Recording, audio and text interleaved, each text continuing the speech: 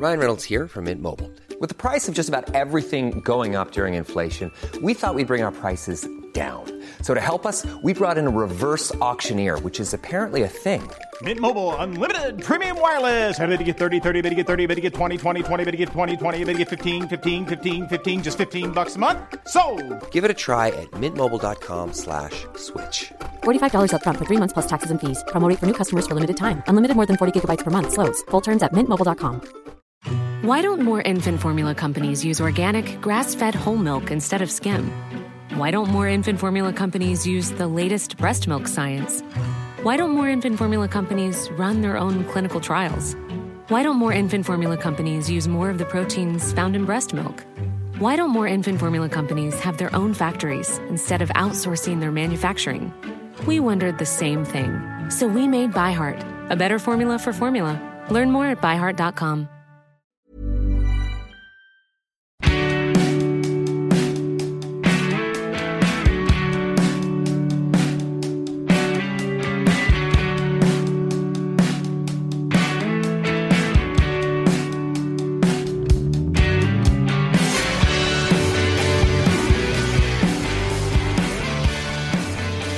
Hello, my friend, and welcome to Catch Up with Louise McSharry, or indeed welcome back to Catch Up with Louise McSharry. If you are returning, thank you very much. Thank you for being here. I hope you're feeling well. Hope you had a good week. I had a great week, I have to say. I was in Cork last Thursday, as some of you will know, doing a live show where my guests were Alva Smith and Chubby Cat, and it was one of those ones where I knew that not everyone would know who Alva was, even though you'd probably be familiar with her work if someone explained it to you. And I knew that not everyone would know who Chubby Cat was because she's a relatively new musical artist, but I knew that everyone would love them both, and that's exactly what happened. It was so great to be in Cork. I love Cork. And a few of my friends came down and we stayed an extra night with a friend of ours who lives in Cork, and we just had an absolute ball. I went to, or got takeaway from Cafe Is before the show, had to go to Hillbillies afterwards, even though there's one in Fairview in Dublin, because it doesn't deliver to my house and I'm never over there. So any opportunity to eat that gravy, I'm going to do it. We went to, what was the pub we went to? Something Dan's beside the Everyman, which was brilliant. Loved that pub. Delicious pints of Guinness. Then we went for dinner in Ichigo Ichi, and that was delicious. And then we went to the Oval, and it was just a lovely Cork time. I had a ball. So thank you to everyone who came to the show for giving me an excuse to go to Cork and time to hang out with my friends. And we will have more shows to be announced this year. It's been a good while since I've done anything in Dublin, so definitely going to have to get a date in the diary as soon as possible. Other than that, it's just been working away and the usual crack. Thank you to everyone who signed up for the Patreon over the course of the last week. Again, I just so appreciate that. It is obviously an easy way for you to support the podcast financially. It makes a big difference. It really makes my life a lot easier. And it means a lot to me personally to know that you think it's worthwhile. This podcast is worthwhile, and that it's something that you want to support. Of course, if you do sign up to the Patreon, you get bonus episodes. But I know that you only are signing up because you want to support me and send me a Patreon hug. And I so appreciate that. Now, I said last week that I had a bit of news for you, or there was something coming, something to do with the duration of the podcast, and there is. So obviously when I started this podcast, I was fresh out of radio, and I was very excited about it, and I didn't want to sacrifice anything that I had done in radio. I wanted to cover everything. I wanted to do the news. I think it's really important to do the news. I think it's really important to stay connected to the news, and that is the reason that I wanted to do it. I think that if we aren't connected to what's going on, we don't feel empowered when it comes time for us to do things like voting, and so that's why it's important to me to have that there. I really wanted to still be able to highlight people who are doing cool stuff and have those conversations. So that's where the interview came from. And I really, really, really, really wanted to talk about celebs and showbiz because that is just a personal passion area. And I've got so much knowledge up in this stupid head that if I didn't use it, it would just be completely wasted space. So all of the sections are equally important to me.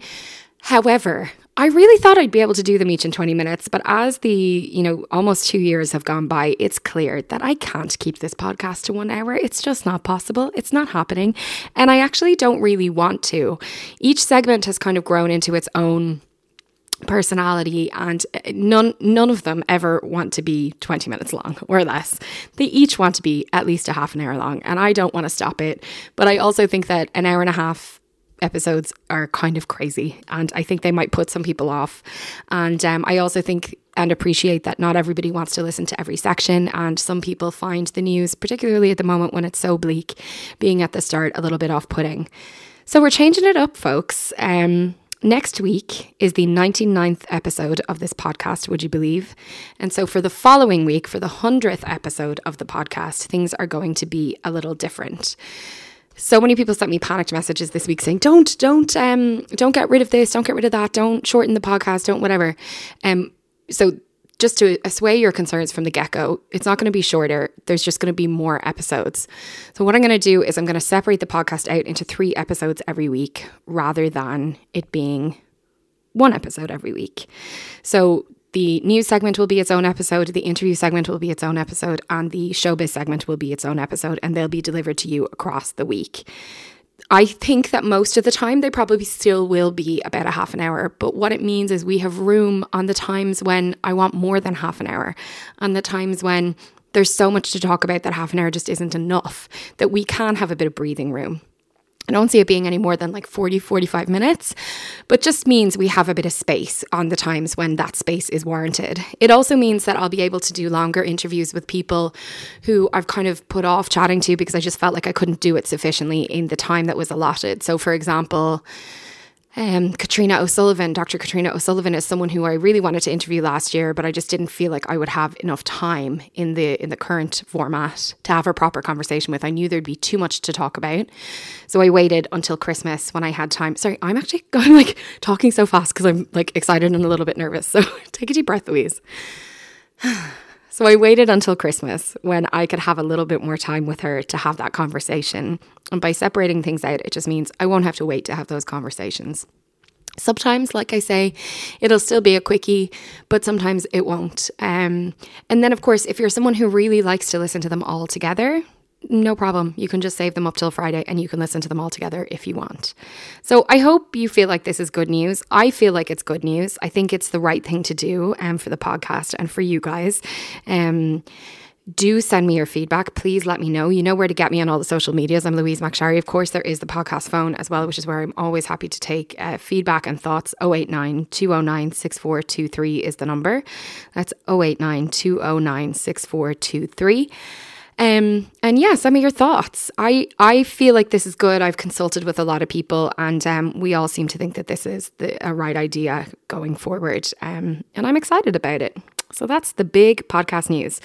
As I say, next week you will get the usual format, but then from the following week you will be getting 3 episodes instead of 1, and they'll each be segmented out.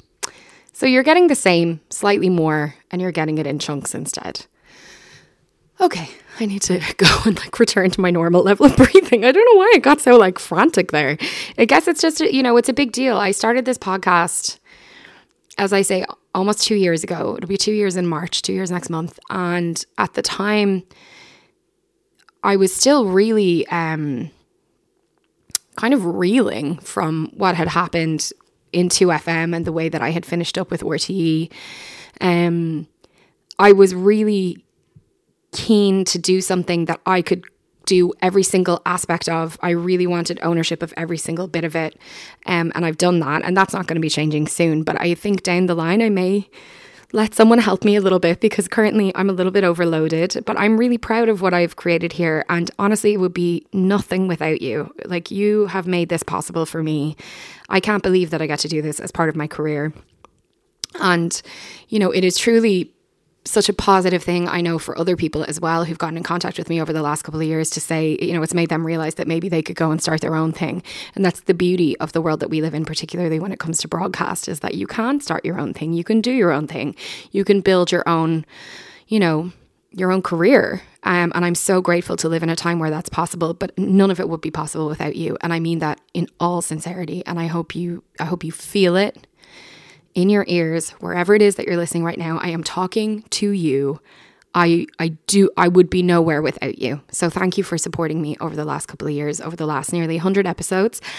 And as I say, We will be making those changes in 2 weeks, so no need to stress about it now. Let's get into things. We've got a lot to talk about this week. As always, I'm catching up in the news with Carl Kinsella. Hello, Carl Kinsella. Greetings from, it is one of the grimmest. We've had a lot of grim days recently, weather-wise in Dublin, but it is particularly grim today. How is it looking out your window in Amsterdam? It's actually not too bad. I haven't set foot Okay, stop outside. boasting. I went outside earlier on to chat to the construction guys to be like, hey man, I've got an important podcast to record. And they knocked it off for me, thankfully. Oh, that's but yeah, weather-wise it seems fine. I'm looking forward to doing some summer podcasts. You know, that'll be nice. Me too. Finally get to do some summer records. That's the dream. I'm really starting to like yearn for summer. You can do like a beer garden live episode. That would be so fun. We Wouldn't should that be do fun? that. Yeah. Are you going to be home for the summer? Oh, I'll certainly be home a good bit. Yeah. Okay, we should do that. Let's mark that down. Write that down, Carl, as a plan. Okay, we've got lots of news to discuss, and we will start as we have done for the last 3 months in Gaza. When I sent you this email, the line was ceasefire hopes, but from what I gathered, those hopes have already been dashed.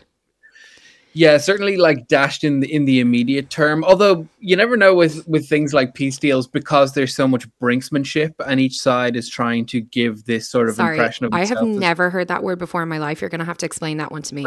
So I guess brinksmanship is sort of when you have two people, it's sort of like playing chicken with each other, you know? Okay. Like they're both sort of taking each other to the brink. Okay. And in the case of like a security peace deal, that would be like giving the impression that you're prepared to keep going. And, okay. You know, that's certainly what Netanyahu is doing. Benjamin Netanyahu, the Israeli prime minister, that's what he's doing right now. He's like the Israeli army they're closing in on the city of Rafah, which is where a lot of at a certain point, this is where a lot of people from Gaza were crossing out into Egypt. But it's no longer safe, which is a pattern we've seen throughout the entire conflict, is that Israel recommends that people from Palestine or Gaza travel to a certain spot in Gaza where they'll be safe. And then the military pursues them there anyway. So we saw that happen in Khan Yunis as well, which is where people were told to go there. And then the bombing starts there anyway. And that's kind of what we're seeing in Rafah right now. So Netanyahu speaking yesterday amid these peace talks that are happening in Cairo, Netanyahu said that he still believes total victory is possible. Total victory is the goal of the IDF. And what total victory would look like, according to them, is, of course, pretty much an entirely Palestinian-free Gaza. So that is a disturbing thought. Especially when you consider that, their narrative at the beginning of this was, we just want the hostages. That's all we want is the hostages. And then it became very clear that it really wasn't about that. And I know lots of people will have doubted that from the start. But now I guess they're saying the quiet part loud.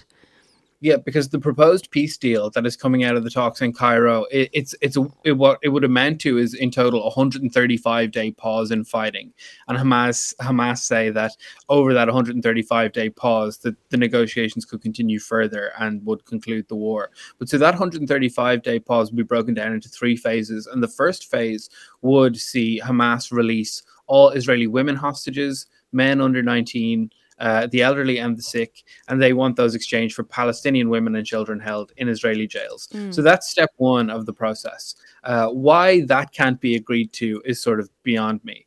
They want Israeli forces to withdraw from populated areas of Gaza and the reconstruction of hospitals and refugee camps to begin. So it's the kind of thing that if you take it at face value, it seems like a perfectly reasonable demand. The second phase would see all hostages on both sides released. So this is prisoners in Israeli jails, but also hostages taken on October 7th. And the final phase would see both sides exchange remains and bodies. So there's it's not a super ambitious plan. It doesn't demand that Israel completely evacuate from where, they want Israeli forces to leave Gaza completely, but they don't, it's not a sort of from the river to the sea peace deal. It's not demanding that the Israeli state no longer exists or anything. It is definitely just sort of something that would allow for some continuance in terms of a ceasefire. But no, Israel has, as you say, they've dismissed it entirely.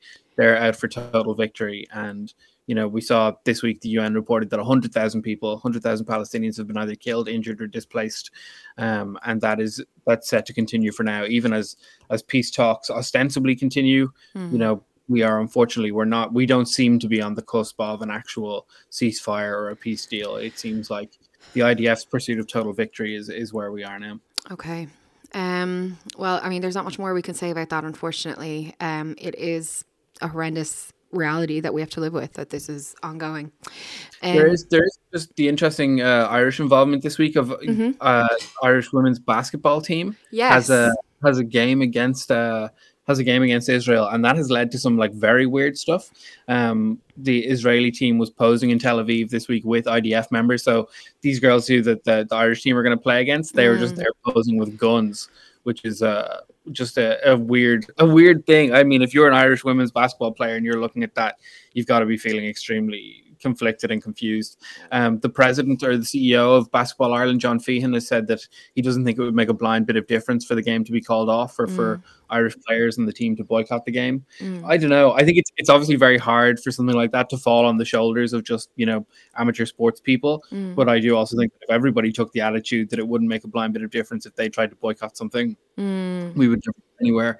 So it's a tough one. Yeah, because I have some, but it seems very black and white, I think, from the outside. You're kind of like, well, obviously you just don't play the match. But there are serious consequences, I think, for the team if they decide to do that in terms of the way that they can function going forward in the league. And I can understand that would give people pause. I did hear that some players have withdrawn or are talking about withdrawing. And I do think that they're in a tricky position. I think it's interesting that the Israeli team are labeling the Irish team anti-Semitic. One of their players, Doris Sarr, said it's known that they're quite anti-Semitic and it's no secret, and maybe that's why a strong game is expected. We know they don't like us and we will leave everything on the field always, and in this game especially. So there is some suggestion that, they have an attitude about this game in particular because of our stance on Palestine generally as a nation.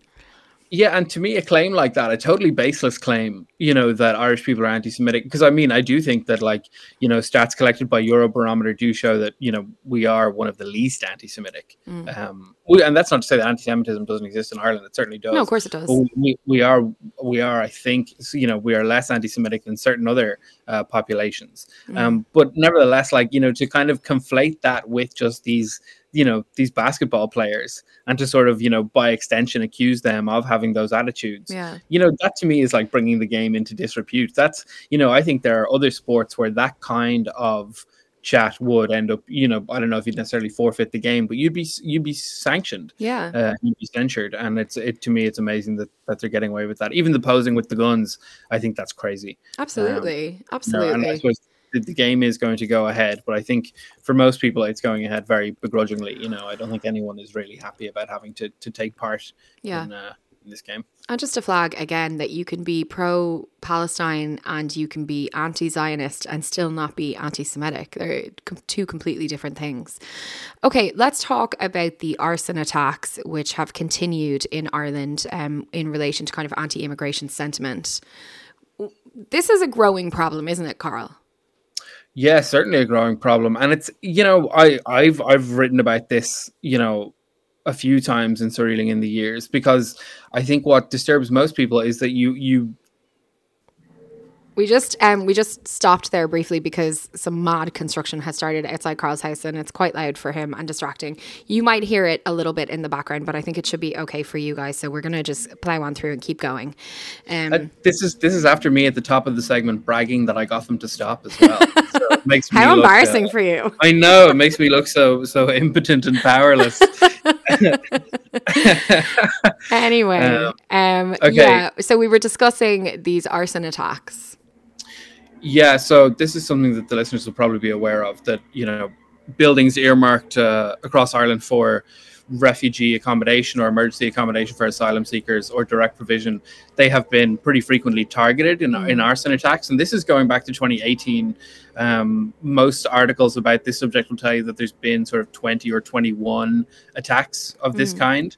And it's a clear pattern, it applies to these buildings that are going to be used for this purpose. I think there was another attack yesterday in Leixlip.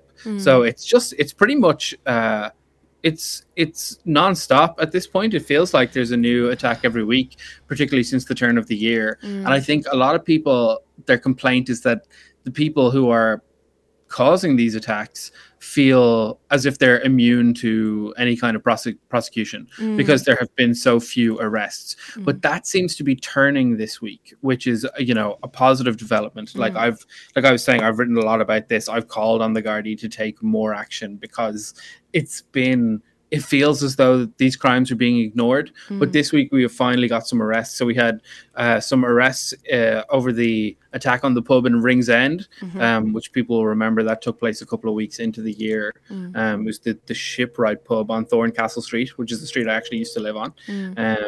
So there's been 3 arrests there. There's been arrests in the case of the tents being burned at Sandwith Street. That was last year. Again, people will probably remember. And there's been some arrests relating to an arson attack in Killarney. So this is the kind of thing our crime correspondent at the Journal this week, Niall O'Connor, wrote about it. The Gardaí have appealed kind of for more time to investigate these things. They need to go through CCTV evidence. They need to go through encrypted phones. These things can't happen immediately. I don't know to what extent that comforts people because these attacks have been so rampant and it's so frightening that I think people want immediate action. And I do think it's important that these arrests are made in a timely fashion. But it finally seems we're making progress with the arson attacks in terms of arrests. But I think people still want to see a lot more in terms of prosecution because otherwise it's not going to stop, unless... Yeah, it's just really unfortunate. It is a growing thing. I can't get over how frequently I see things on Twitter and other social media platforms. And granted, yes, Twitter has turned into a bit of a cesspit, but I don't think we can ignore it. Completely unrelated, things that are totally unrelated to what I would view unrelated to migration. The replies being flooded with anti-immigration sentiment. It's actually almost impressive how people can connect immigration to literally everything that seems to happen in Ireland at the moment. But Una Mullally had a good column in the Irish Times during the week where she basically was saying, the fact that immigration has been made a scapegoat for all of the other social problems that we have in this country is truly remarkable because it's managing to divert people's attention, as we've said so many times on the podcast, from the actual issues toward immigration. And instead of thinking about the fact that the government doesn't seem to be doing enough on, healthcare, for mental health care, funding for so many different things, housing, all of that energy is being funneled towards immigration rather than the actual problems themselves. We're never going to get anywhere unless we start tackling the actual issues. I feel like I just babbled there, but you know what I mean. No, there was a poll this week that was published by Ireland Thinks that said that an increasing number of Irish voters are prepared to vote for an anti-immigrant or an anti-immigration candidate, which is just such a crazy development because all of the issues that I think people are lumping into the sort of Ireland is full hashtag, as you say, education, housing, healthcare, these are things that have been in the absolute doldrums since I was a child. And before that, I have been hearing about a hospital overcrowding for the last 25 years of my life, since I was old enough to listen to the radio. Yeah, my entire, I started working in radio 21 years ago and it was an issue then that we used to cover on a regular basis. Yeah, so the idea that this is somehow related to immigration, I think, most right-thinking people know either deep down or on the surface, they know it's not to do with immigration. And then the people who are a bit more affected in their minds by these things, I think the kind of true believers, they just need to be brought to heel because, we can see, we talk about these arson attacks, we can see on Twitter, we can see sort of evidence, we can see the buildings in real time being targeted. So I think there's more work to be done, but it's promising this week that we are finally seeing some arrests. Yes, absolutely. Now, Brianna Jai's mother was speaking this week and also visited Parliament in the UK this week, which we will get to, was speaking this week about teenagers' access to social media platforms. Brianna Jai obviously is the trans girl who was killed by 2 other teenagers. And her mother has been, I have to say, absolutely incredible in the way that she's talked about these issues and the way she's spoken out on behalf of her daughter over the last number of months. But the latest thing is basically she's campaigning for under 16s to have limited smartphones, right? Yep, that's it. So she was speaking on to Laura Koonsberg on the BBC, Esther Jai, the mother of Brianna Jai, and she proposed this idea where it's if you're over 16, these are her words, if you're over 16, you can have an adult phone, but then under the age of 16, you have a children's phone, which wouldn't have a lot of the social media apps that are out there right now. And the reason that that's what she's advocating for is because the two teenagers who killed Brianna, they had been found to have searched a lot of kind of very nefarious content on their phones. Yeah, so I think she was saying that like if certain search terms were used, the parent's phone would get a notification, so you'd know if your kid was Googling, how to kill someone, basically. And this is, obviously that's the kind of thing that sort of already exists to a certain level on like, on computers from, internet service providers will provide that sort of child watcher technology. These things, I'm fairly sure, this is, I think anyone would hear this from Esther Shai and think it's quite a reasonable proposal. I don't think it's crazy to think that maybe, young people have way too much unfettered access to really problematic material. Yeah. In this case, they were watching snuff videos and videos of extreme violence. There has to be a way to combat that. Yeah. Whenever I do hear proposals like this, for example, just like a phone that can't access certain things or, something that will let parents know immediately about certain search terms, I always feel like, it never seems realistic. Just because, I don't think you're going to get the phone companies or whoever to agree.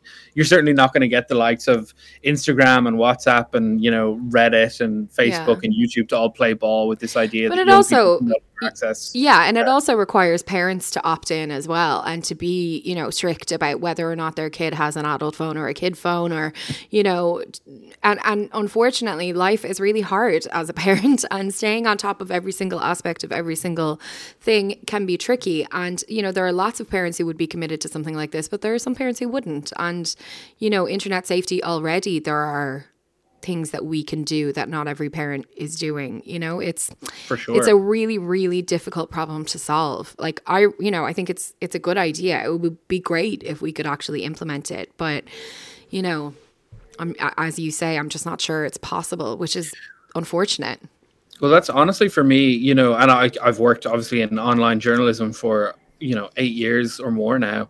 And I just think that the baseline, sort of where we need to start with the solution to this problem is at like a really early age and just having a very comprehensive curriculum at the primary school level about, how to consume media. And that, includes misinformation, but it also does include, trying to be sensible and empathetic when you're accessing videos of, like if you fall down a rabbit hole of watching violent videos, there need to be resources there for people to sort of pull themselves out of that rabbit hole.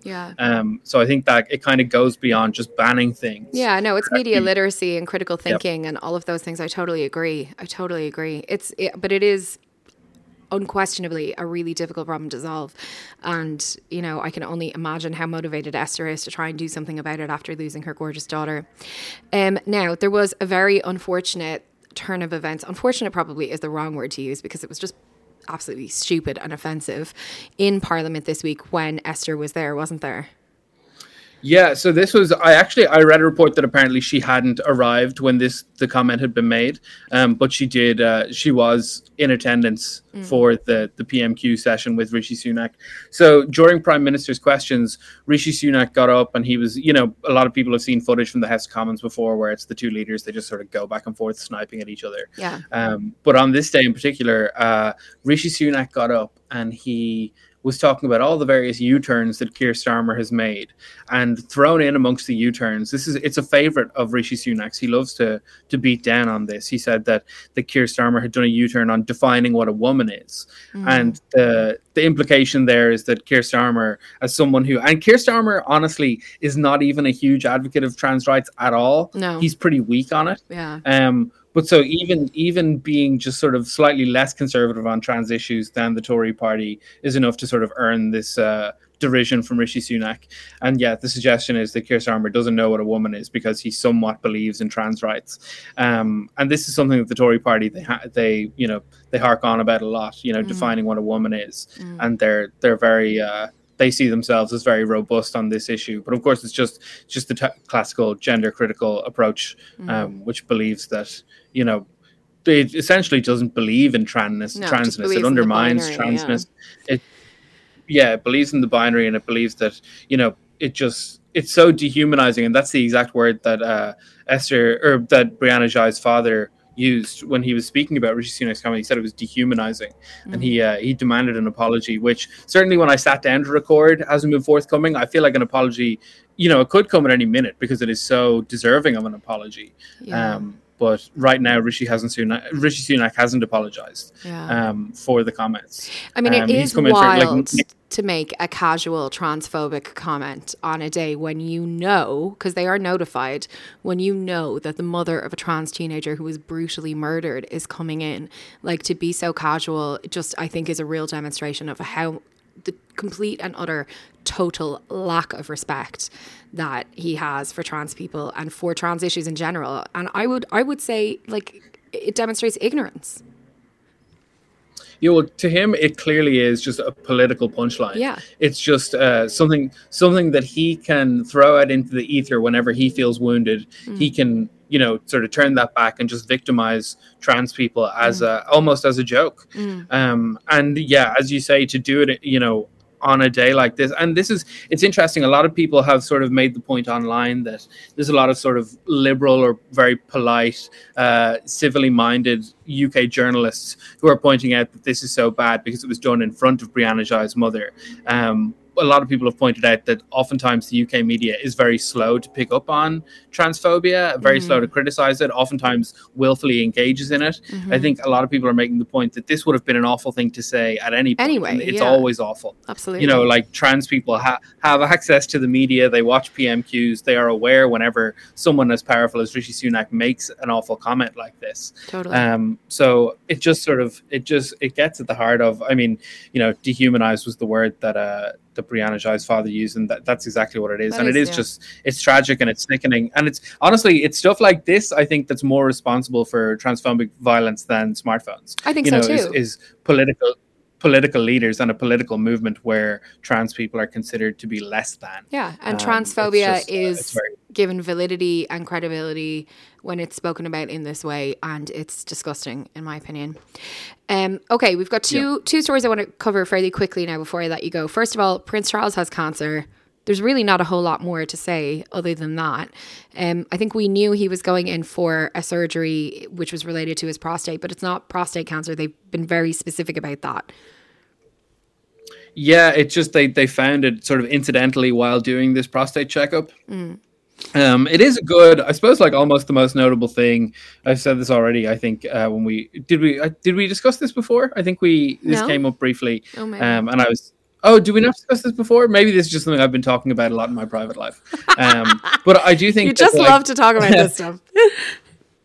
Yeah, but I think it's interesting because as the king, as the monarch of England, you do so few noble things in your life. Yeah. But the truth is that by going very publicly to have his prostate examined, the king has actually probably influenced a lot of people to do the same thing and go and get themselves checked, which will probably lead to like an increase in cancers being caught. Yeah. So in many ways, it's like one of the most inadvertently noble things that King Charles will probably ever do. Yeah, and they said that in the statement as well, that like they decided to be public about the cancer because in previous generations of the monarchy they would not have said anything. They would have just privately had the treatment, but that they decided to be public about it for that very reason, just to kind of increase cancer awareness. Yeah, and there's like exactly, and there's loads of evidence that like high profile people coming out and saying that they've gotten tested or gotten checked or gotten diagnosed even, like it does lead to better reporting. So it is, but as for his health, the prognosis is like not clear. They've been quite secretive about it. They say just that he's doing well and doing his best. I think a lot of people got a bit shocked when Harry flew in. Because people kind of think obviously there's a big rift there. Not that I'm not much of a royal correspondent personally, but I do know that people think, there is obviously a rift there between them. Yes. And for him to show up kind of suggests that there is a level of seriousness to it. Yeah. But that is all speculation. We don't know. We know that Camilla is continuing with her various royal bits and bobs and William is doing his bits and bobs. So, things are proceeding relatively as normal, but we don't know. What the prognosis is. No. And then finally, I just thought this was interesting. The first case of a parent being charged over their child doing a school shooting has happened. Did that make sense, that sentence? Sometimes I say things and I'm like, Yes. Is this English that I'm speaking? But that is the situation. Well, yeah. That's the parent in Michigan in the United States, the parent of a young man who killed 4 people at his high school. The mother has actually been convicted of involuntary manslaughter. Yeah. And as you say, it's the first time that's ever happened. And it's one of those things, again, it's a bit like the phone ban. You know, you read through it and you're like, oh, that sounds relatively reasonable, you know, because this mother has missed a lot of signs that, you know, this kid needed a lot of mental health help, and he had given a lot, like, he had disturbing writings and drawings and things, you know, things that essentially publicly planning to shoot up the school. And yeah, I think for a parent to miss that, it does seem grossly negligent. But the main thing really is that the kid was able to access the gun at home, right? Isn't that? I think that's in addition, because that's a big one. Yes. So yeah, also, like, there's the element of, like, the kid got the gun at home, like the gun was like legally procured by the parents, which is something you pretty frequently see with school shootings, is that the gun it comes out of the household. So that's another element of it, which I think sets a pretty good precedent. But I mean, with the way the US is so resistant to, like, you know, this is the kind of thing that varies state by state. Like, it wouldn't surprise me to learn that there are states where you don't even need to keep your gun in a sort of safe place. So I think all of this, it does come down to, like, gun access and whether or not this sets any kind of precedent in terms of, you know, preventing future school shootings would be, you know, pretty. It does feel a bit like of a scapegoat is the wrong word, but a distraction. It's very punitive. Yeah, it feels like it's okay. We accept that maybe there is blame that lies elsewhere beyond the people who actually perpetrate the school shootings, which obviously has been, like, the gun people's argument always has been, you know, it's the shooter, it's the, you know, it's all on them, you know, guns aren't bad, people are, that kind of vibe. So this is like accepts that actually there is blame outside of the shooter themselves. But rather than blame the insane access to guns that the American people have, we need to find something else. So we'll blame the parent. You know, it seems a little bit like they're almost there, but not quite. You know what I mean?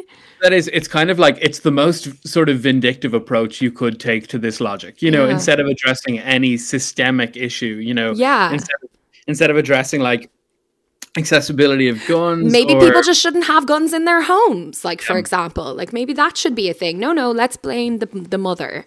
Like, you know, look, I am certain that any parent who has a child who perpetrates a school shooting blames themselves already. Like, I am certain, because, you know, you blame yourself for everything that your kid ever does wrong, and you absolutely do not ever take credit for anything your kid does right. That's just part of being a parent. I would say probably, maybe not all, but like 98%, 99% of parents, like, you know, so I don't think anyone would ever say it's not my fault at all. I'm sure that mother blamed herself from the get-go. You know, can you argue that, you know, parents are remiss if their children can access guns and if they don't, you know, if they don't tend to them in terms of their mental health? Yes, sure. But, like, at the end of the day, you're still not dealing with the real problem, which is that guns are way too easy to access in America. Like, if we think of America as the home, who's the owner of America? It's the government. Yeah. You know, they're the ones who are allowing the mothers to access the guns or the parents to access the guns. So it just feels like it's so close to actually tackling the real issue, but not actually doing it. Yeah, absolutely. And, you know, it just, the whole thing of I feel like this will lead to just more parents monitoring and invading their kids' space in a way that probably is not productive. Yeah. You know, if you've got a kid, like a teenager with, like, emotional problems, a kid who's sad, a kid who's angry, you know, the vast majority, the overwhelming majority, 99.999% of those kids are not going to shoot up a school. No. You know, so I think, like, just taking this evidence, like a kid's writing or a kid's, you know, drawings, a kid's, you know, all that sort of thing, and using it as justification to sort of put parents in jail after a shooting, I don't know. It feels a bit like, you know, draconian. Yeah, it does. It does. Well, Carl, thank you so much. I really enjoyed talking through those stories. You know, even the ones that are difficult, I think it's good to talk. You can find Carl's writing on the journal.ie. He writes a Surrealing in the Years column every week, as we always say, where he recaps the week. It is genuinely brilliant. Highly recommend. Always entertaining read, and always insightful as well. Well done, Carl. And then you can find Carl on the internet as well. Do you want to give your ats, Carl? Yeah, sure. I feel like I've gotten quite good at it now. I feel like at the start, when I used to introduce my various social handles, I used to be awkward about it. Whereas now, I think I'm nailing it. Own it, baby. Yeah. You can find me on Twitter at TV's Carl Kinsella, and you can find me on Instagram at carl.kinsella. Well, thank you so much. Thanks, Louise.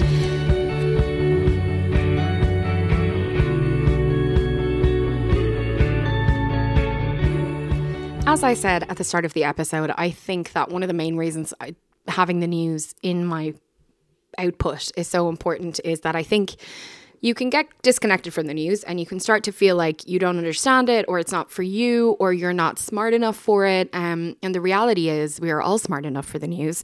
It's just that sometimes it's communicated in a way that's hard to get to grips with. And one of the reasons that I want people to be informed and, clued into the news at least a little bit is so that when it comes to voting time, you can vote with your own opinion that you've come to on your own based on information. So a referendum is coming. 2 referendums are coming. And I thought it would be good to get to the bottom of these referendums, because I've gotten some messages from you guys saying that you're a little bit confused about what actually we're being asked and what is the no side, what is the yes side, why are the conversations that are happening taking place. So I decided that I would get in contact with a former colleague of mine, an all-round very, very, very clever and articulate woman, Sinead O'Carroll, who is the editor of the journal.ie, to talk through the referendums, establish clearly what it is that we're being asked, and then give you some information that you can take away and assess yourself whichever way you want to vote.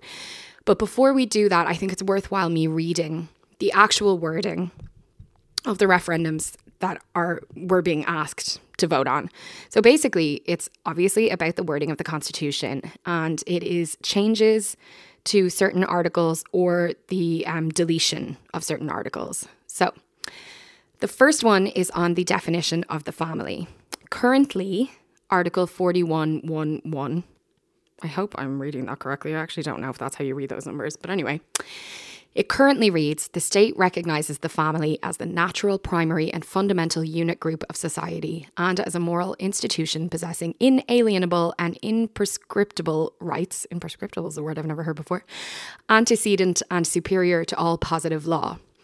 So the proposal is that will be changed to the state recognises the family, whether founded on marriage or on other durable relationships, that's the new bit, as a natural, primary and fundamental unit group of society and as a moral institution possessing inalienable and imprescriptible rights, antecedent and superior to all positive law. So it's just the addition of whether founded on marriage or on other durable relationships. And then the second article that they're proposing be changed is Article 41(3)(1), in which it says, the state pledges itself to guard with special care the institution of marriage on which the family is founded and to protect it against attack. So they're suggesting that just the phrase on which the family is founded be deleted. So it will be changed to the state pledges itself to guard with special care the institution of marriage and to protect it against attack. So that's the kind of referendum about the definition of the family.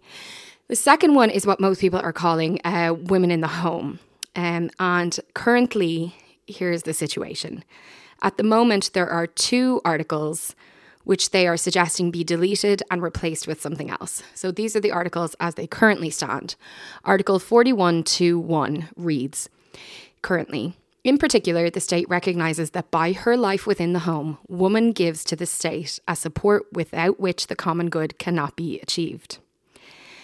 Then the other article is Article 41(2)(2), and that says the state shall therefore endeavour to ensure that mothers shall not be obliged by economic necessity to engage in labour to the neglect of their duties in the home.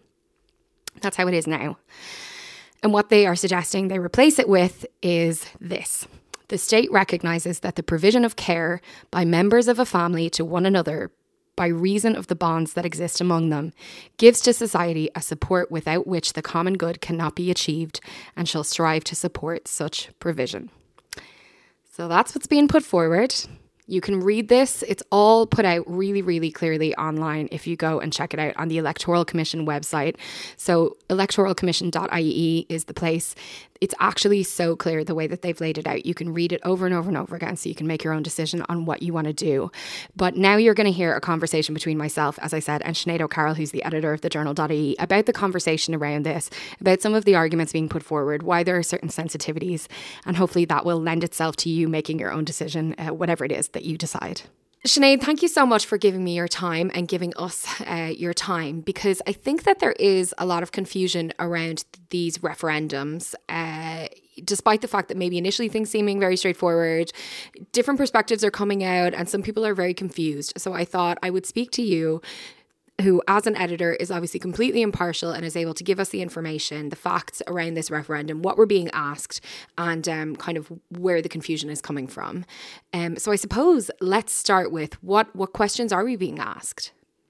Yeah, so we have the 39th and 40th amendments to the Constitution. So that's what will actually be on the ballot paper when we're asked whether we want to change these two things in the Constitution. The first is something that people will have heard about for years and years and years, the role of the women in the home in Ireland. So whether the part of the Constitution, Article 41, that says that, do you want to remove the reference to a woman's role in the home and change it to gender neutral language, which will still acknowledge the role of care within a domestic setting, or do you want to leave it as it is? So they're the options. Change it to gender neutral language around care in a domestic setting, or leave it as it is the women's role in the home.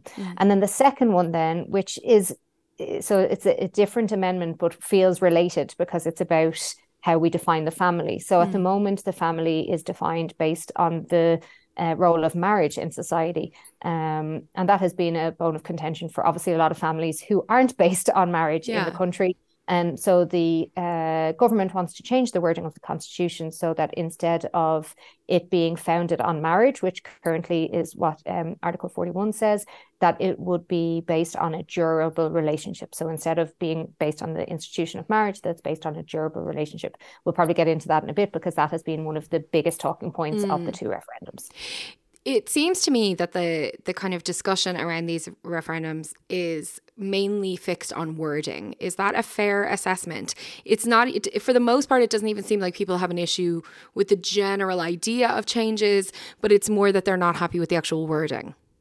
Yeah, like if you had told people 5 to 10 years ago, we're going to remove the women in the home, and it kind of became known as the women's place in the home, even though it doesn't say women's place, it's, women's role in the home, that, it would just pass very easily. You would feel like there would be no conversation about it. But then we had a citizens' assembly about it. We had an Oireachtas committee, and they started talking about what it actually could be. And so the Constitution is obviously kind of a place where we put all of our values, all of our wishes. This is the society we want. This is how we want Ireland to be. These are the rights we want people who live in Ireland to have.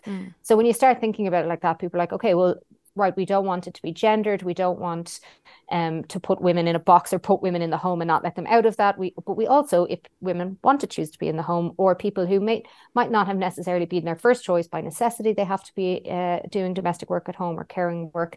We also don't want to dismiss that or put it as secondary to work outside of the home or work in the private or public workplace. So the Oireachtas committee and the Citizens' Assembly before that both recommended that care should be acknowledged somewhere in the Constitution, and this could be a way of doing it instead of just repealing the article altogether. So a lot of people who would be on the no side on the care, the women in the home /care amendment would say the wording doesn't go far enough.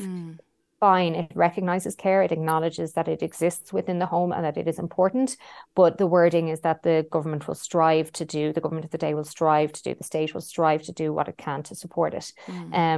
The current Constitution wording is that there would be no economic necessity for women to have to work outside the home. We know that's absolute rubbish. There's an economic necessity for most households to have one or two working adults in them. So, we have no right because of the Constitution as it stands. But the worry is that it hasn't gone far enough. People on the yes side would say well, at least it's something. If we say no to this, then we're never getting a chance to get it in again. So that would be kind of why the no side on that is about wording, and the yes side are saying, well, like it's better than what we currently have. Yeah.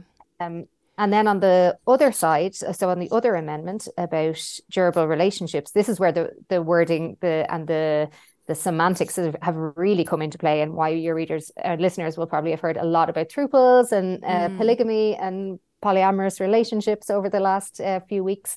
So people have taken issue with the idea that a relationship could be decided on what's durable or not, because it's not a very scientific term. So very little that goes into the Constitution is scientific, but you either legislate for it, like we did for repeal. Going into the repeal referendum, we knew exactly what the law would look like on our legislator after the referendum passed. This is different. There's no legislation planned to define what durable means.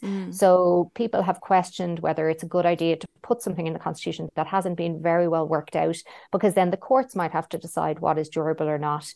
So then we might get into a point that we're legislating on different, we're asking the court, and maybe even up to the Supreme Court, to decide what's durable and what's not. The government and people who are on the yes side of this are saying that a lot of it will just be common sense when how we run the country. So, if for things like, the widower's pension that we saw recently, that was decided in court. But some of these things just might be just decided more practically outside of court. The durable relationships, the extreme part of that then is people arguing that, polygamy might be allowed. While we can't say a lot of things are misinformation, because sometimes a court will be able to decide on these things, we have seen the court rule against arguments that polygamous relationships should be recognised. In terms of, there was one in 2020 where Afghan man tried to seek a reunification visa, which has been part of the argument on the no side, that reunification and immigration might become an issue. The government were warned about in a memo that it might add a layer of decision making for the government, because people might seek to have family over based on durable relationships rather than just marriage. The government argues that they can legislate for that, and the court in 2020 said polygamy isn't recognised here, so therefore you can't reunify with a third wife, which was what this man wanted to do. So we do have some precedent from the courts that wouldn't happen. We obviously know that polygamy is not legal here. I think people have argued then that thruples, so like more polyamorous relationships rather than polygamy, might pose questions. So this is where we're really getting into the semantics and why people have heard about thruples so much and not through just on celeb pages. But I suppose the difficulty is that, you can't, there are so many different forms that a family can take. How could you not be slightly vague about it? Because it is a case-by-case thing.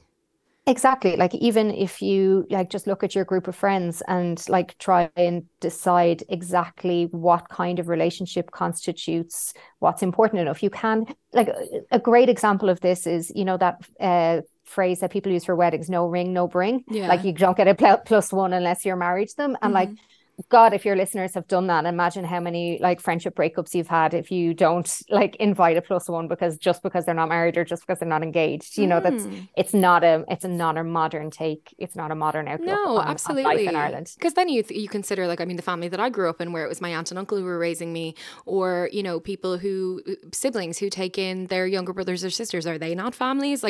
That's the question that we're being asked. So yeah, okay, I think we're clear on the kind of question mark over that one. The other one is the one that I'm struggling with personally a little bit more. The idea of care, because it seems to have sparked a conversation, which is essentially there's a community of people who care at an extreme level to a certain extent, not just necessarily parenting your children or doing, domestic tasks at home, but people who are full-time carers who for whom caring is, a big part of their life because maybe they have a relative who requires more care than the average person. And they seem to be upset by this wording. And it's hard to kind of picture a situation where I would be going against someone who is not happy with this wording. What is the major contention there? Yeah, I think this is why a lot of people are way more on the fence on this question than they thought they would have been a few years ago. It's particularly women. And so when you hear people like Catherine Connolly, the Galway TD, who I think a lot of people would respect massively for her political career and her absolute conviction in how she has gone about her business, she is not happy with the wording. People like Tom Clonan, who's a senator who is a carer for his adult child, his adult son. So yeah, I think there is, because of that wording, that the state will strive to provide support. It just feels like it will just languish in the Constitution and never really see the light of day in any real sense. That there won't be, there's no promised legislation afterwards. There's certainly no promised money or change in circumstance for anybody. So I think this is a community of people who already, I think, feel consistently let down by the structures that are in place to assist them in their lives. Exactly.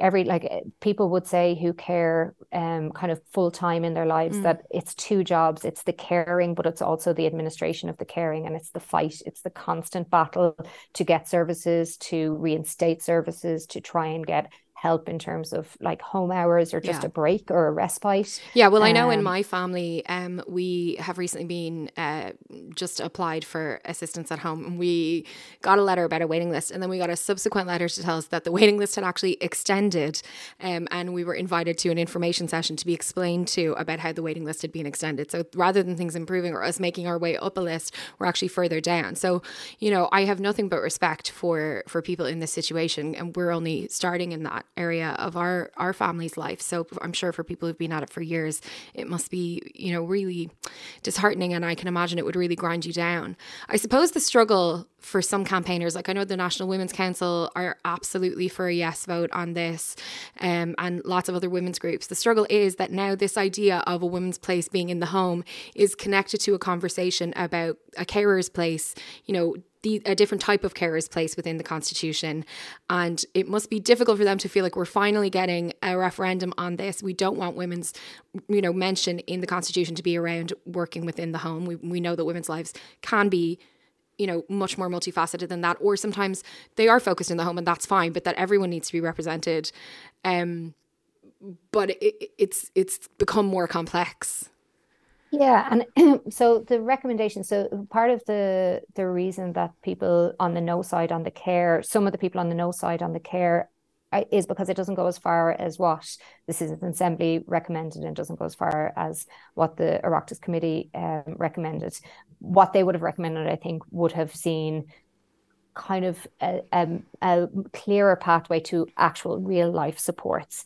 The Constitution doesn't necessarily always give us that, but that this was a pathway that they thought possible, and so they feel let down that it's not quite the pathway that they expected to see clear in front of them.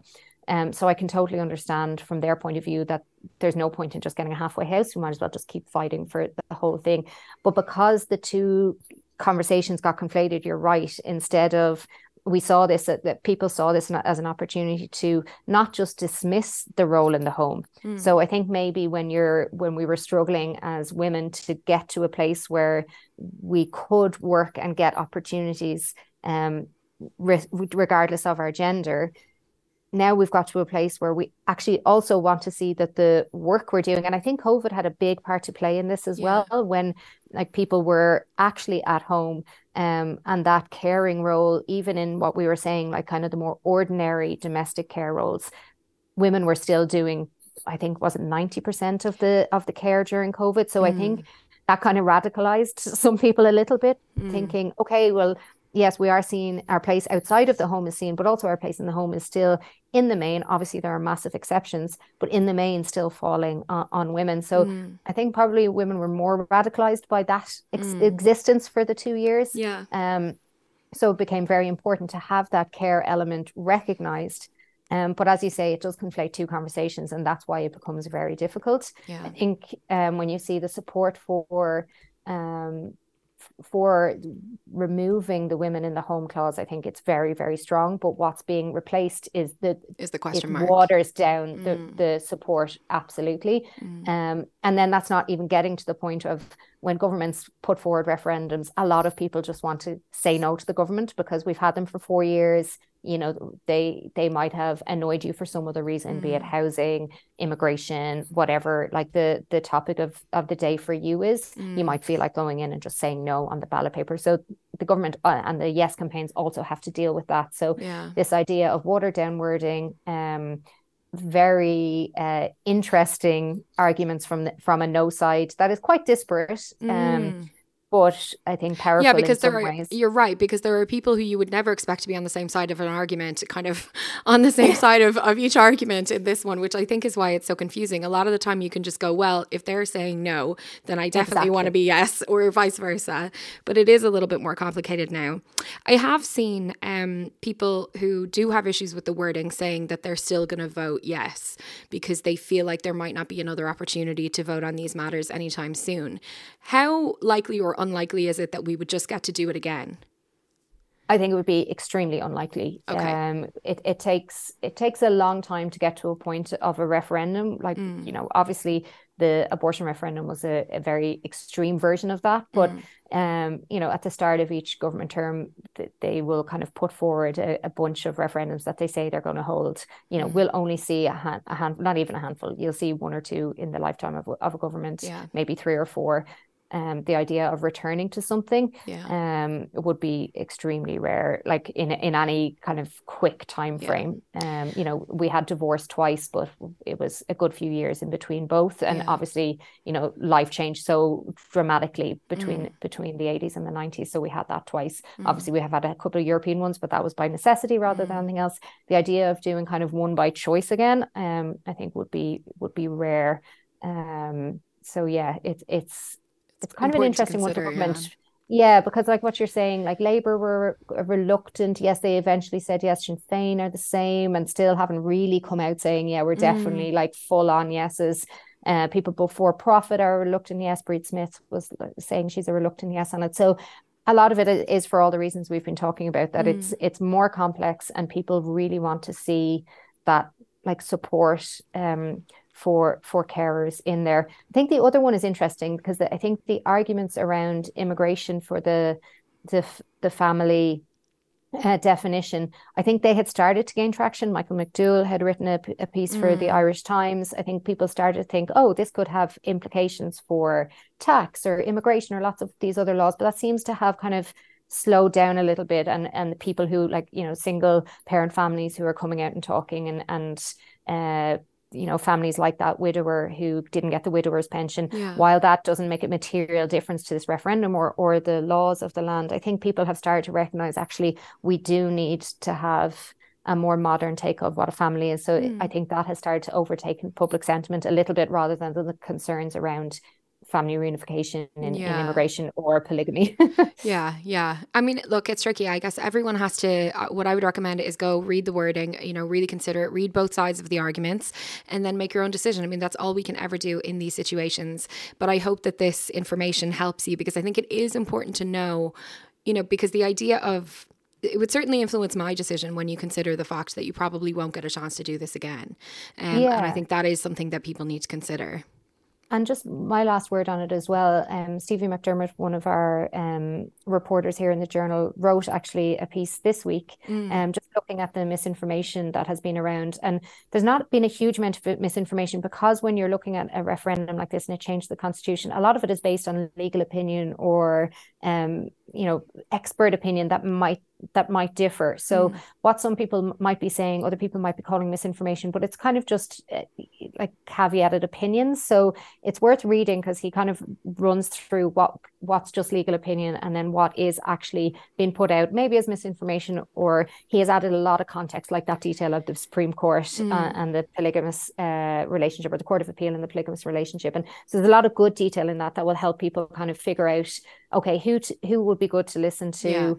But there's some really good nuanced arguments on both sides. So there's definitely, like I said, like Catherine Connolly, Tom Clonan on the no side, and people like the National Council, National Women's Council, Labour on the yes side. So people can definitely seek out those opinions of people that they trust. 100%.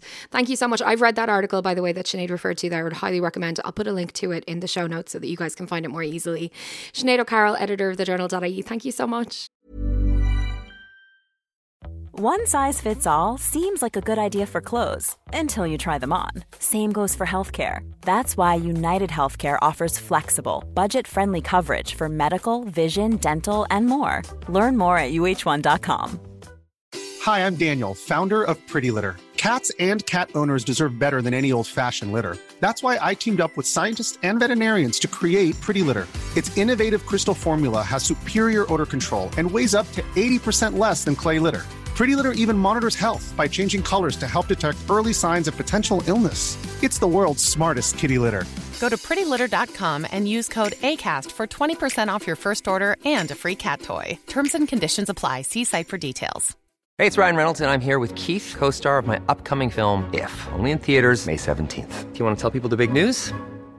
All right, I'll do it. Sign up now and you'll get unlimited for $15 a month and 6 months of Paramount Plus Essential Plan on us. MintMobile.com/switch. Upfront payment of $45 equivalent to $15 per month. Unlimited over 40 gigabytes per month. Face lower speeds. Videos at 480p. Active Mint customers by 531.24 get 6 months of Paramount Plus Essential Plan. Auto renews after 6 months. Offer ends May 31st, 2024. Separate Paramount Plus registration required. Terms and conditions apply if rated PG.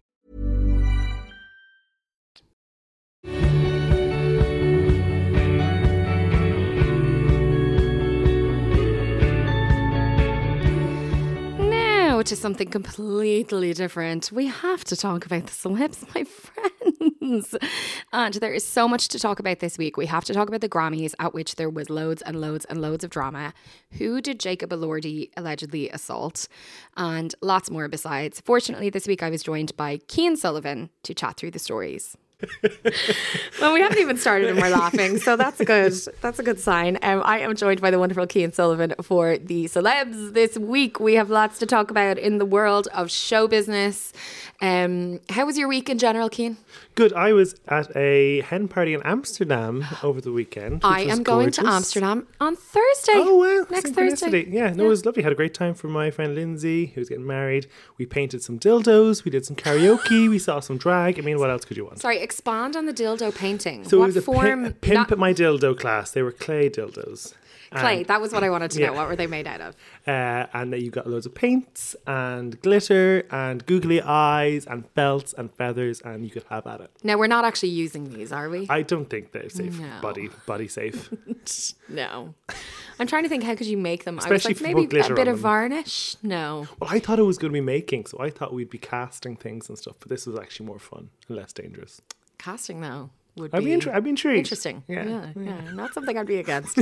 Okay, all right, moving on. I don't think I'm going to a dildo making class in Amsterdam, which is an awful shame. You can make. You are in power of your own destiny, Louise. My friend sent me like a voice note of our itinerary the other day. 'Cause she lives there, and it's mostly built around places we can drink Cremant. So.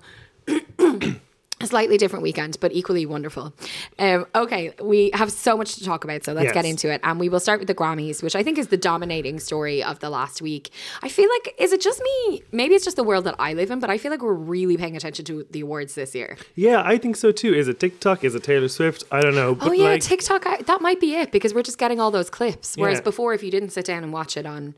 if you didn't seek it out on the internet or sit down and watch it on RT2 the next day or whatever, you kind of wouldn't see it. More accessible. Yeah, I don't know. I'm not too sure why, and maybe because the Emmys were kind of lumped in with everything else this year when they normally aren't. They're normally earlier on the year, but I normally always try to pay attention to the Grammys, even though I constantly gaslight myself that my fave is going to win and they don't. But I do enjoy it, but I think this year was actually a particularly good year in terms of the performances. So I guess some headlines are... Taylor Swift wins Album of the Year for the 4th year, becoming the only person to have done that. She beat Paul Simon, Frank Sinatra, and Stevie Wonder, who've won it all 3 times. And wasn't there like a really horrible statistic that like that's more than black women combined? I think black women have won it 4 times in total. Yeah. So the same. Yeah, it's not great. It's not great. Look, for Taylor, this is a win, and for the Swifties, it's a win. But for me, Midnight's was not my favorite album. No. It's not even like top 4 Taylor albums. For me, it should have been SZA. Speaking about, the last black woman to have won it was Lauryn Hill in 99. I can't think anyone who's better to like take the mantle off Lauryn Hill as like a generational talent as SZA. I would have loved to see SZA win it, but like Beyonce before, she was kind of snubbed. And for me, it kind of just felt like a win for white capitalism in a way, which kind of felt a bit icky. Yeah, I thought it was interesting because I saw clips of Taylor. She's doing shows in Tokyo at the moment, and I saw a clip of her doing a show where she was saying, oh, I was thinking if I didn't win a Grammy, I would have announced the new album here, but I won, thankfully. And then, excuse me, she contextualized the win repeatedly by saying, because of your support and because of you guys, they chose to give me this award. And I kind of think that is it. I think they were like, she had an absolutely massive year. She was probably the biggest artist in the world this year. So we're going to give her this award. But that doesn't actually make sense when the award is album of the year. It's not tour of the year or performer of the year. It's album of the year. And I love Taylor too, kind of. I have a complicated relationship with Taylor, but I enjoy Taylor Swift's music. I really want to go see the Eras tour. Yeah. But I do not think it was the album of the year. I don't think, and as I agree with you, I don't even think it's her best album. I don't even think it's nearly her best album. I'd rather see SZA win. I would rather see Lana Del Rey win. I'd rather see Janelle Monáe win. I'd rather see Olivia Rodrigo win. There was at least 4 or 5 albums I would have rather see win. Yeah. But, you know, unfortunately, like these industry awards, it's not always about the art. It's something about, you know, the spectacle of the artist, and we know that this would have got headlines more than SZA maybe, or maybe not SZA, but you know, Olivia Rodrigo winning, and that also plays into it. And there's now, I've heard this secondhand, so don't come from my sources. I heard somebody recount a TikTok to me saying that there was a statement from one of the Grammy voters who's normally like a country-leaning man in his 40s who said, none of these albums are worth album of the year, so because Taylor had a big year, I voted for her. And that's, I feel like, a kind of example of who is voting for these awards. Wow. Yeah. Yeah. He also was basically very disparaging about boy genius and rock music as well, so he really shot himself in the foot. But speaking of boy genius, Phoebe Bridgers was the biggest winner on the night because she won 3 awards with boy genius in the rock category, and her collab with SZA also won an award for best pop duo performance. So good for Phoebe. Yeah. Delighted for it. Happy for her. Miley, I think, had a really great night. Devastated, by the way, that boy genius are not doing anything together for the foreseeable. I know. But that's another story. We'll take our grief elsewhere. Miley had a really, really good night. Yeah. Winning 2 awards on the main broadcast, doing a really, really fun and charismatic performance of Flowers. Like, just her in her own 70s garb, dance moves. I loved her look. Yeah, amazing. Like, I love that big hair. Like, she looked kind of crazy and I'm here for it. So much of what was there was boring. If you want to start your Friday off right and you haven't seen that performance, stick it on and you will guarantee smile. Great shout. Great shout. I also loved, I have to say, Burna Boy. Sorry, I'm skipping forward now. Oh, good. I loved Burna Boy's performance. And I was really surprised to hear that Burna Boy was the first Afrobeats artist to ever perform at the Grammys when you consider the influence that Afrobeats has had over pop music over the last few years. It kind of doesn't surprise me because the Grammys are very footy-duddy. They love their classical. They love their Billie Eilish because she's a classical piano crooner. So it doesn't surprise me, but I think they did a really nice job of giving him the stage and performed with Brandy. I mean, that was so cool. Come back, Brandy, please. And also Karol G got an award for like Latin music. That's the first time Latin music was ever like showed on the telebroadcast as well, which was really good as well. So I think they are trying to diversify. The Grammys has had a long turbulent history with rap music. They normally don't air the rap categories. They didn't do it this year, but I think they also didn't air the rock as maybe like a kind of counterbalance in a way, and they gave more time to like Afro beats and reggaeton and stuff like that. That is cool, yeah. Which is fair enough. But then the people who really stole the show were like the legacy acts. You know, the Grammys are known for like having kind of legacy acts up there who are kind of maybe past their cultural significance, but I mean, Joni Mitchell is evergreen, so to have her up on stage was, you know, such a monumental moment, especially after so long that you know, of her not performing at all, and having to retrain to sing after her aneurysm and everything. You know, I mean, Billy Joel was there as well, but I mean, whatever. But the performance that really made me cry was Tracy Chapman. Oh, Cian, don't get me started. So for context, Luke Combs is a country singer. You may have heard of him over here. He was like, I'll just do a cover of Fast Car. It absolutely blew up. One of the biggest songs in America last year. So I was kind of, I have to say, from the, just for personal context, I was annoyed because I have PTSD via Callum Scott and Dancing on My Own. Yes.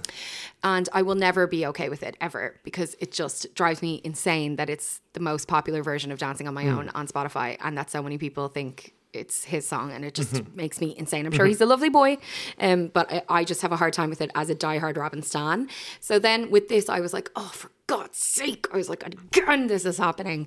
Because I have loved that song for decades. And it's one of the saddest songs, like if not the saddest song that I've ever heard. Yeah, Stuck on That Boy, Genius, and Phoebe Bridgers. But now I feel differently because of this performance. Yeah, and it's kind of set up with Luke Combs saying like, you know, yeah, I didn't think you'd be able to do this justice, and I don't think I did, but people seem to like it, and it's all good. And instead of it being, when I saw that they were going to do it together, I was worried it was going to be Alexandra Burke on the X Factor, where Luke sings like the first 2 verses, and then it's like, I'd like to introduce to you Tracy Chapman. Yeah. But no, the camera starts on the guitar and zooms out, and you see Tracy Chapman, and she's there, and she sings, and she sounds exactly like she did in the late 80s, and you're like, exactly. Goosebumps. Yeah. Straight away. And it's her performance, and he's there. Yeah, he's there to basically pay homage to her. And I loved that. I thought it was so respectful, and I also didn't know, in fairness, I hadn't made the effort to learn that like the reason he recorded the song is because his dad played it for him when he was a kid. He was obsessed with it for years and years. Like he came at it as a genuine fan. You know, I think there was something to do with, there's stories going around that like, you know, he made no changes so that she would get maximum royalties and like all this kind of crack. I don't know if that's true, but you know, that is a really great way, I think, to respect an artist whom you're covering. Yeah. And Tracy Chapman, I just want to go to her gig now. Like she looks incredible, so beautiful, so chic, but also she sounds, as you say, exactly the same. Yeah. Which Untouched. is remarkable. Yeah, exactly. Someone accused me of ageism once when I made that comment about another singer, and I was like, no, babe, it's a scientific fact. Most of our voices change as we get older. Yeah, exactly. So it is remarkable when someone's voice stays exactly and the I felt same. like in that performance, her eyes glistened, and it's like she transported you back to when you first heard it. Like, I was amazing. If you have never listened to that song and listened to the words, it is heartbreaking. Yeah, I remember when we were graduating from school, we wanted to choose that as our graduation song, and they were like, no, listen to the words. And then I heard them, I was like, oh yeah, bit sad. Yeah, no, not for graduation, I don't think. Anywho, that was the Grammys. Was there anything we missed there? So Jay-Z? Yes. So Jay-Z won the Dr. Dre Global Icon Award. He got up and he made a speech with Blue Ivy. Sidebar, can we see some of the other kids? I feel like there's a real air and the spare vibe to the Beyonce kids. But is it not just that they're way younger? Maybe, but we saw Blue Ivy there when she was 2. Like, Blue Ivy always gets to go to the Grammys. I'd love to see some of the other kids. Anyway, he gets up, he talks about the Grammys. Her and this It's true, though. How old are the twins? They're only 6, yeah. Maybe it's just like, if we bring one, we have to bring both. Yeah. I'm not bringing 2 kids, which I would respect. So he kind of gets up, and there was kind of a trend throughout the Grammys where a lot of the Taylors, the Mileys, the Billies kind of were like, oh, this is cool. I'm happy to win this award, even though it was Miley's first. Whereas like SZA and Victoria Monet, who also won, were like, I can't believe this has happened to me. And it's kind of just interesting, like how aware they are of the prejudice against that white people, or privilege that white people have and win these awards more so. Yeah. And Jay-Z was good at calling that out. He kind of goes back and talks about how he's boycotted the Grammys in the past for not nominating DMX, and how, like, by the Grammys' own metrics, Beyonce is the most awarded artist, but she's never won Album of the Year. And then he sort of veers into some dangerous territory, and he's saying, you know, some of you are going to be robbed tonight, some of you don't even deserve to be nominated for Album of the Year. And then the room kind of turns on him. Blue Ivy is like, Dad, shut up. I know. And then he kind of wraps it up and steps down. But yeah, some candid, you know, calling out of Jay-Z. And I think one thing that unfortunately the Grammys can't control was that people were kind of, while winning and being happy, being like, this isn't that important. Yeah. Which is kind of embarrassing for them. Now, I would say also winner of the Dr. Dre Global Icon Award on the night was Mariah Carey, and she didn't get any time on the main telecast to accept her award. Oh, that is appalling. She was MC, Madam Butterfly herself. So I would have liked to see. Oh, I'd say Mariah the Carey's. Lamely are in uproar. Now you can YouTube it, but you know she knew it was in the pre-ceremony, so I don't think she gave it her all. That's such a shame as well, because I wouldn't mind. She is such good entertainment value. Like, you get so much from Mariah when she says anything. Yeah. Like, I would have loved that. And Beyonce seemed like, oh no, is Jay-Z veering into Kanye West territory? You could see her as embarrassed wife. I saw some, actually, there's a girl I see on TikTok sometimes who does impressions of Beyonce, and she did like an impression of Beyonce after the Grammys talking to Jay-Z. She always is like, Julius, Julius is Solange's son. Yeah. She's always getting him to do things.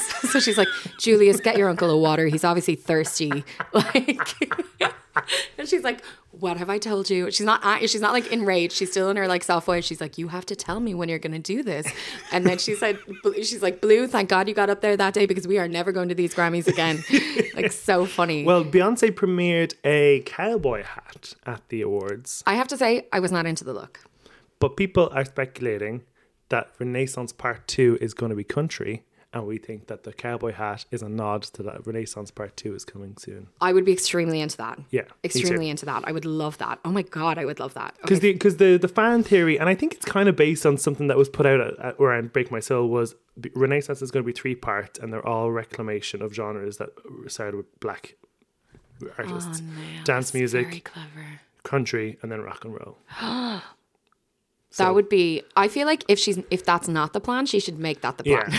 I mean, she should be like, she can do it, and then she can retire. Like, yeah. I mean, that's her. Like, I mean, and it would make sense because on Lemonade, obviously, there's Daddy Lessons, which is country. There's Don't Hurt Yourself, which is rock and roll, and they're both brilliant songs. That would be great. So, yeah. Sorry, before we move on, so the album of the year nominees. I just want to figure out which ones Jay-Z thinks shouldn't have been there. Miley Cyrus.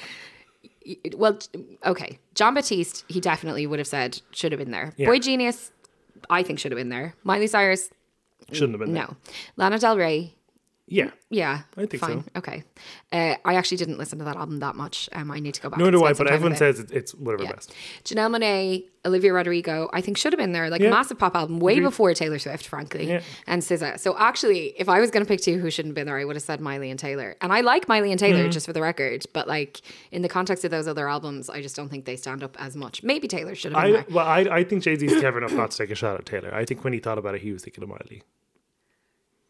So harsh if it's just her he's talking about. I mean, this is speculation, obviously. But okay, anyway, let's move on. Do we want to talk about Celine Dion and that drama and the new album from Taylor? I'll go through it briefly for people. So, internet's kind of apoplectic about how Taylor treated Celine Dion. Yeah. Celine Dion basically announced the award. For context, Celine Dion's really sick. She's got this neurological disorder called stiff person syndrome. Years.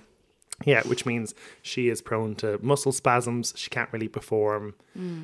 She came out, she said, when I say I'm happy to be here, I really mean it. So she's very reverent of her situation.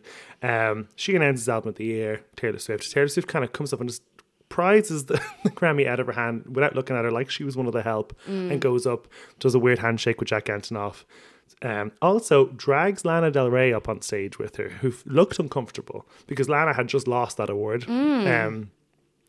So was she drunk? Was she high? Was she just awkward? We don't know. There was some damage control afterwards of Celine and Taylor Swift hugging backstage. It looks didn't bad. Go down well. It did look bad. Like when I woke up the next morning and I saw people giving out about it, I was like, I bet this is some overinflated drama. And then I watched it and I was like, oh, it does not look good. Yes. No, I don't think it was a purposeful snub. It was just, I think it was she was wrapped up in the moment. Rude. Yeah, but it was rude. Yeah. It was rude.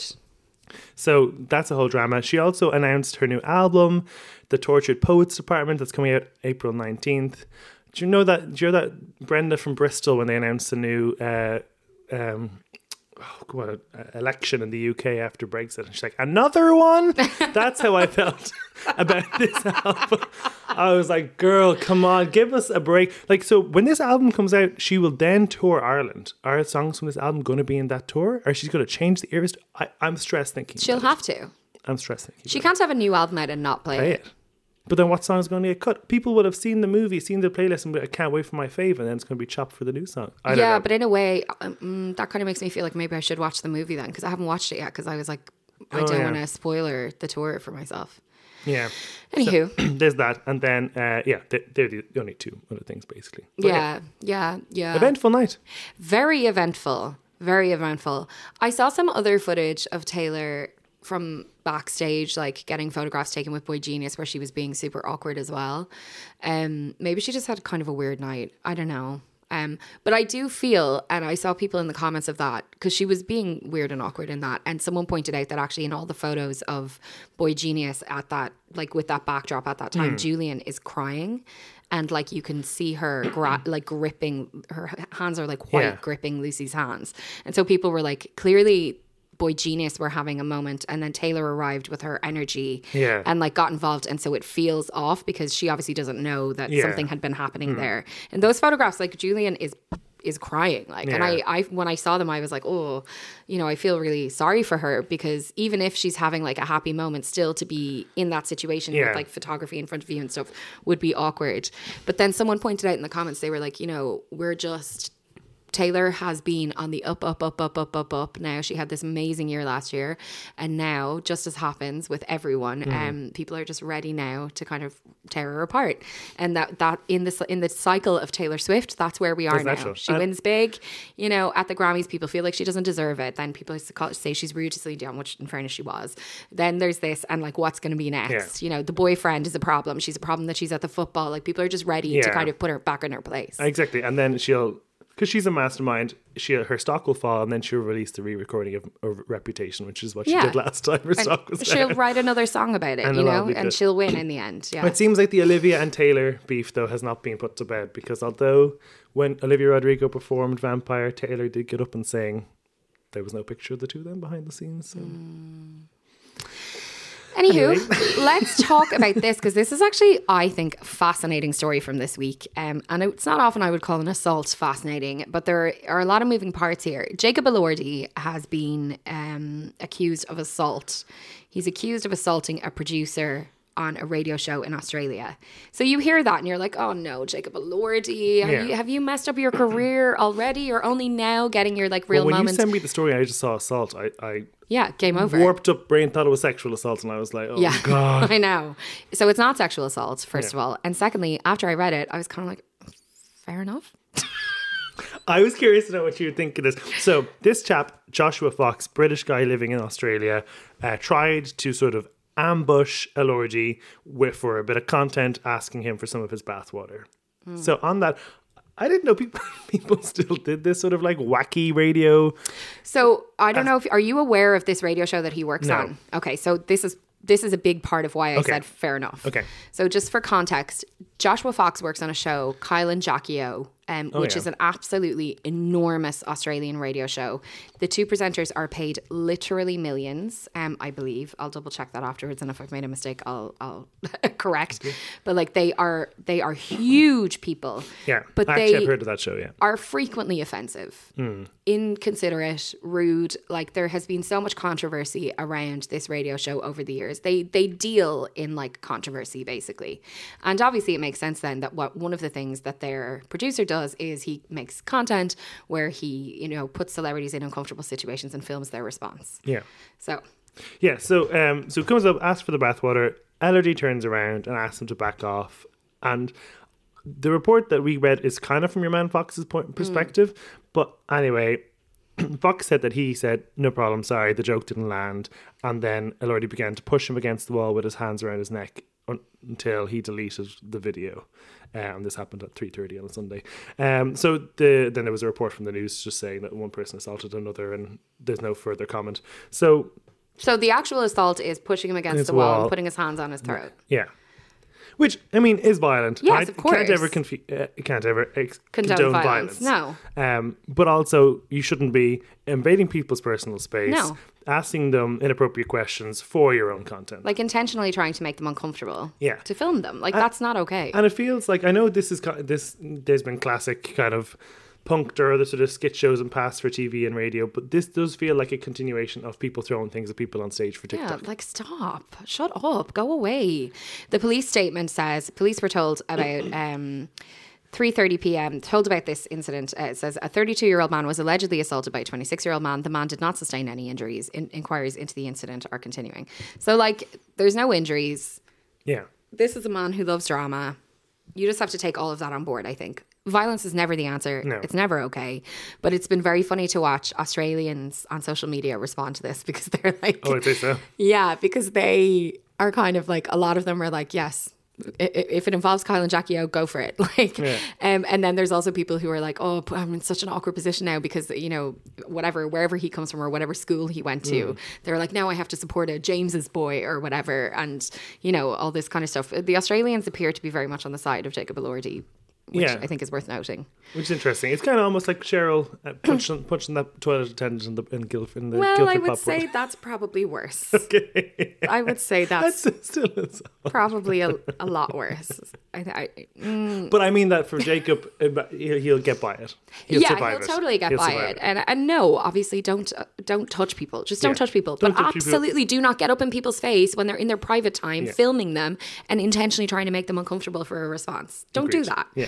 Okay, let's talk quickly about what's happened on TikTok. Universal Music have taken their music off TikTok. I find this really, really interesting, and I'm looking forward to hearing what you think about this. So yeah, Universal have basically pulled music from all of their artists. That includes Taylor Swift, Harry Styles, Justin Bieber, a whole lot more. The music from them, from the video. So if you had a video using a song, you will probably have got a notification saying audio has been removed from your video for copyright reasons. Universal say that this is for 3 reasons. 1, appropriate compensation for appropriate compensation for their artists. 2, the protection of art from AI. And 3, online safety for TikTok users. I don't know how much they care about that third one. They reported that the app tried to bully them into taking a fraction of the royalty deals than other social media platforms. Whereas TikTok are saying that Universal have just walked away from this free promotional tool. So when I heard this, I was kind of pro-Universal. So was I initially. Then I'm hearing the artist's perspective. You know, Noah Khan, who's having a moment right now, kind of got famous via TikTok. He's kind of like putting out a video apologizing to his fans saying, you know, hopefully I'm going to land on my feet. I can't even promote my own music on TikTok anymore. I'm not really sure what I'm going to do from here.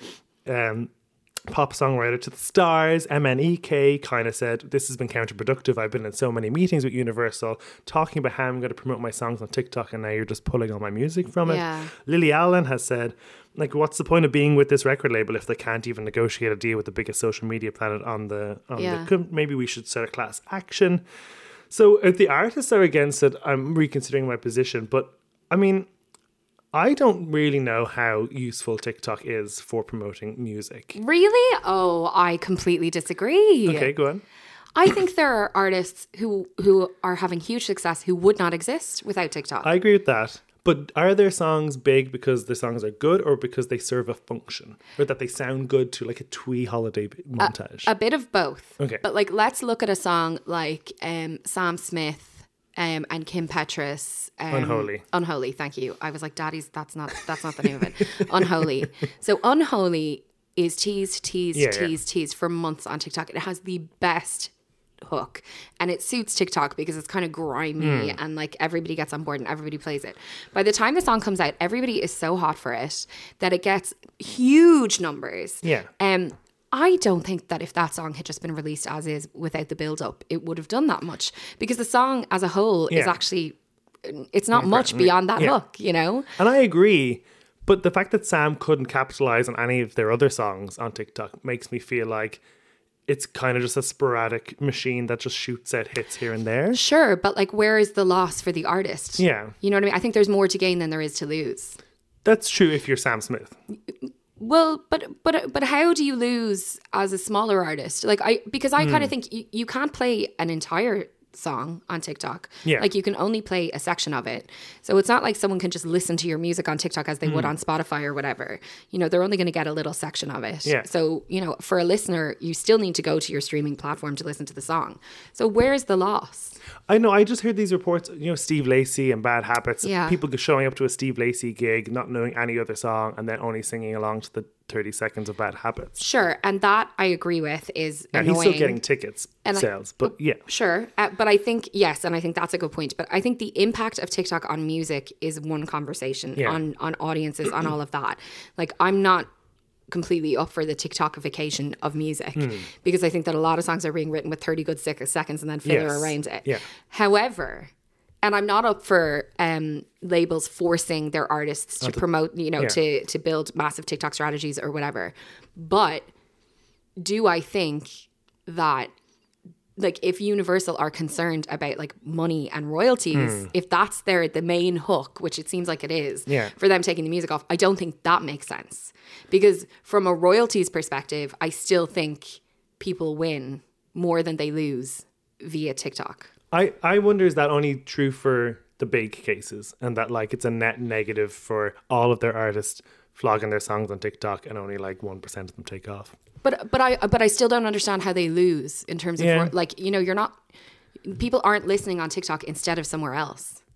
Well, if they're spending time on their phone on TikTok, they're not listening on Spotify in that moment. Whereas if they were getting like 3 cents every time you heard a video with the song, I think that's what they're looking for.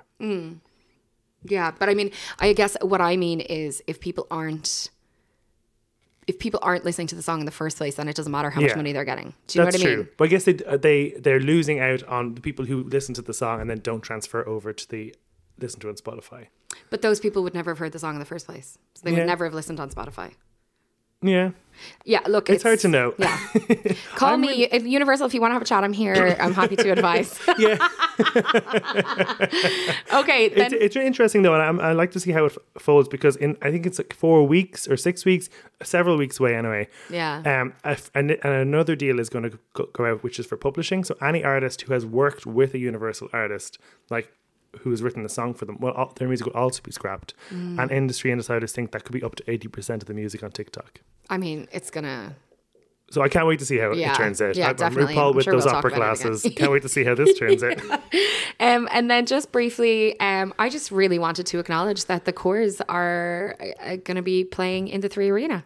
Is it going to be Andrea, Caroline, Sharon and Jim? Apparently. Okay. They're back to do a tour for their iconic album Talk on Corners, which is their biggest selling in the UK, and actually huge album in Louise McSharry's life. 33rd biggest selling album in the UK of all time. It's huge. That is crazy.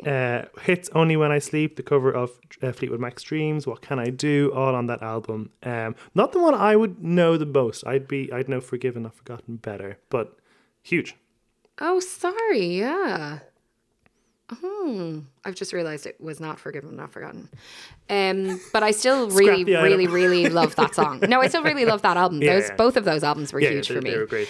Kicking off November 8th, UK and Ireland, if you want to get tickets. I will 100% be there. There's a real trend of artists kind of just touring a particular album. I think love it. Block Party are going to do Silent Alarm in full soon, and I'm here for it.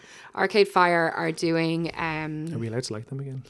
Well, actually, Gordon and I just had a massive conversation about this yesterday because basically when the allegations about Win? Is that his name? Win? Sorry, thank you.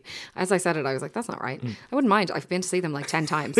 And I used to really enjoy their gigs. But when the allegations came out, it was the week that they were playing in Ireland. And I was like, I'm not going. I just knew that I couldn't. I was here recording with you that week, all right? God, was that? Jeez. I've been doing this podcast a long time.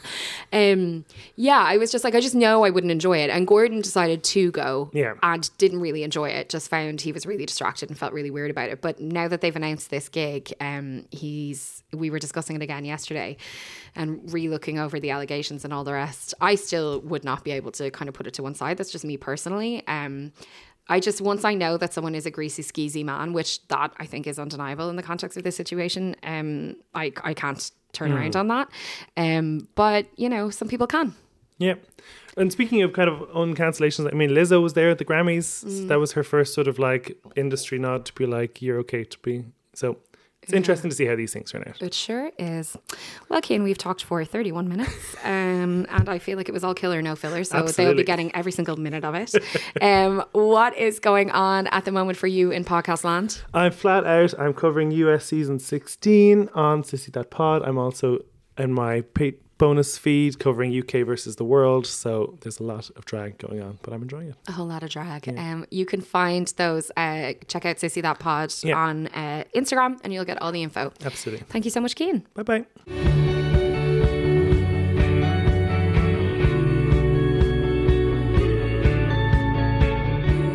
My friends, it is just about time for me to go, but thank you so much for being with me this week. As I said earlier, it means so much to me, and I mean that really and truly, and I'm excited about moving forward together as a community. Don't forget, if you want to join the Patreon, head on over to patreon.com/catch up with Louise McSharry. There will be a new mailbag episode out next week, which is where I respond to your comments, your questions, your thoughts, things that you think we should be talking about, as in you and me. The number, if you want to send a voice note, is 089 209 6423. 64203. That's 089-209-6423. If there's something sensitive or you just don't feel comfortable leaving a voice note, you can absolutely text as well. I'll read the text out and respond to them too. I'm looking forward to doing that this week. It's one of my favourite things. In terms of recommendations, I don't have loads. What I can tell you is that I have been watching True Detective, and I know I did an ad for True Detective on the podcast a while ago, but I actually genuinely just love True Detective, and I'm really enjoying the current series, really enjoying it. I'm 4 episodes in now. I think that's all that's been aired. The last one, I'm not going to lie, a little bit spooky for me. I am totally chicken shit, and I do not deal well with scary stuff. It's not even that I don't like it. It's just, I just find myself being like, why am I doing this to myself? Why am I voluntarily putting myself in a situation where I feel tense and scared? It's a little bit spooky, I'm not going to lie. But generally, I'm really enjoying it and I can't wait for the next episode. So that's the kind of TV program that I'm currently on. Watching Great Pottery Throwdown, obviously, absolutely loving that. Other than that, I'm just back on my Bravo bullshit and flat out with the Housewives and Vanderpump Rules and all the rest. So there you have it. Thank you so much for being here. Thank you to Acast and to my brilliant contributors for all of their support and contributions. I hope you have a great week, but obviously not every week can be great. And I know that recently I've had a few weeks which have not been great, but all you can do is put your foot in front of the other, one foot in front of the other. Jeez Louise, come on, get it together.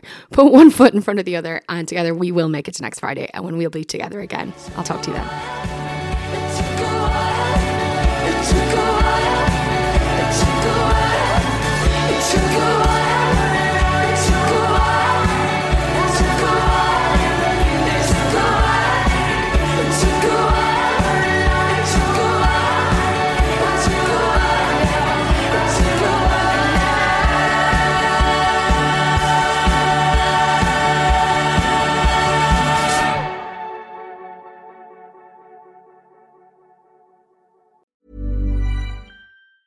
Hi, I'm Daniel, founder of Pretty Litter. Did you know cats tend to hide symptoms of sickness and pain? I learned this the hard way after losing my cat, Gingy. So I created Pretty Litter, a health monitoring litter that helps detect early signs of illness by changing colors, saving you money and potentially your cat's life. Pretty Litter is veterinarian developed, and it's the easiest way to keep tabs on your fur baby's health right at home. Go to prettylitter.com and use code ACAST for 20% off your first order and a free cat toy. Terms and conditions apply. See site for details. Planning for your next trip?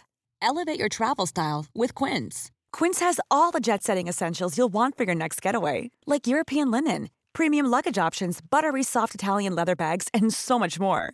And is all priced at 50 to 80% less than similar brands. Plus, Quince only works with factories that use safe and ethical manufacturing practices. Pack your bags with high-quality essentials you'll be wearing for vacations to come with Quince. Go to quince.com/pack for free shipping and 365-day returns.